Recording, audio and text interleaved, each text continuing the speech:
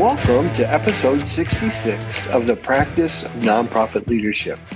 I'm Tim Barnes. Well, we're in the last 2 weeks of 2022 and just a few days from Christmas. Both Nathan and I are taking some well-earned time off over these next 2 weeks. We find that it's an important time to take a breath, enjoy being with friends and family, and then preparing for the new year. In just a minute, I will share 4 things that Nathan and I are doing during our time off. But first, let me remind you of the masterclass on fundraising that we will be offering in 2023. Nathan will be leading this class with some pretty exciting objectives, such as learning why people give, creating your own annual fundraising plan, learning how to cultivate donors and close major gifts, and probably the most important, how to raise $5,000 before you end the class. You're going to want to be a part of this masterclass. To let us know that you're interested, go to www.nonprofitleader.online/contact.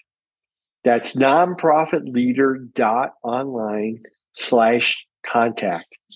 Fill out the form and leave us a note that says, I'm interested in the fundraising masterclass. We will get back to you with all the details that you need. You can find that link in the show notes as well. Now, what are the 4 things that Nathan and I are doing in these last 2 weeks of 2022? Well, the first one is rest. As we previously mentioned, the last 8 weeks of the year can be more like a sprint, working on the end of the year fundraising push and at the same time, giving some thought to next year's planning and budget. Juggling these 2 important areas can be exhausting. So here you go. Permission to rest. I know there are holiday parties and time with family and a lot of other things, but make sure you do some things that allow you to rest and refresh.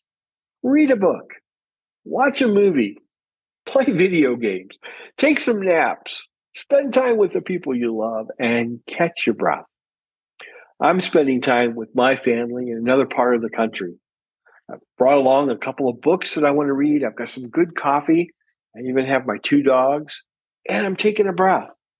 And I can tell that is exactly what I need. What does this look like for you? You decide, but then do it. Take some time to rest and catch your breath. Secondly, is to review. After you've had a few days to rest, it really is a good thing to set some time aside to review the past year, to think about your accomplishments and what went well, to also consider the challenges of what you wished you would have done differently, and especially what did you learn over the past year and how did you grow? I threw some notebooks in my backpack so that I can write down the answers to those questions. I find that it helps to get them down and see them in black and white. In the busyness of the year, I find it can be easy to forget all that has taken place. But it's a really good practice to give some time to review the past year. So make sure to review. The third is to celebrate.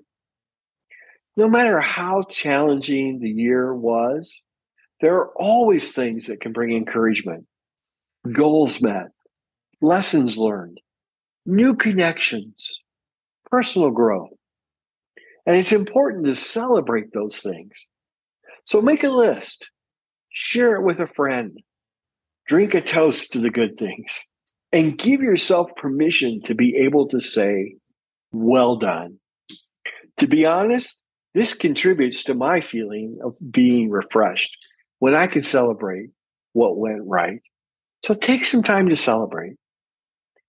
And fourthly and last, prepare. I find these last couple weeks of the year provide an opportunity to also personally prepare for the next year.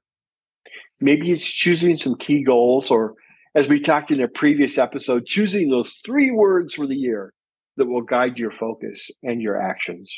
Or maybe it's simply choosing the first few steps you need to take in 2023 to kick off the year in a positive fashion. I am personally working on my 3 words and identifying some key goals for the new year. For me, it is not stressing about laying everything out perfectly, but focusing on those things that will provide motivation and excitement for what lies ahead in this new year. So make sure to spend some time resting, reviewing, celebrating, and preparing.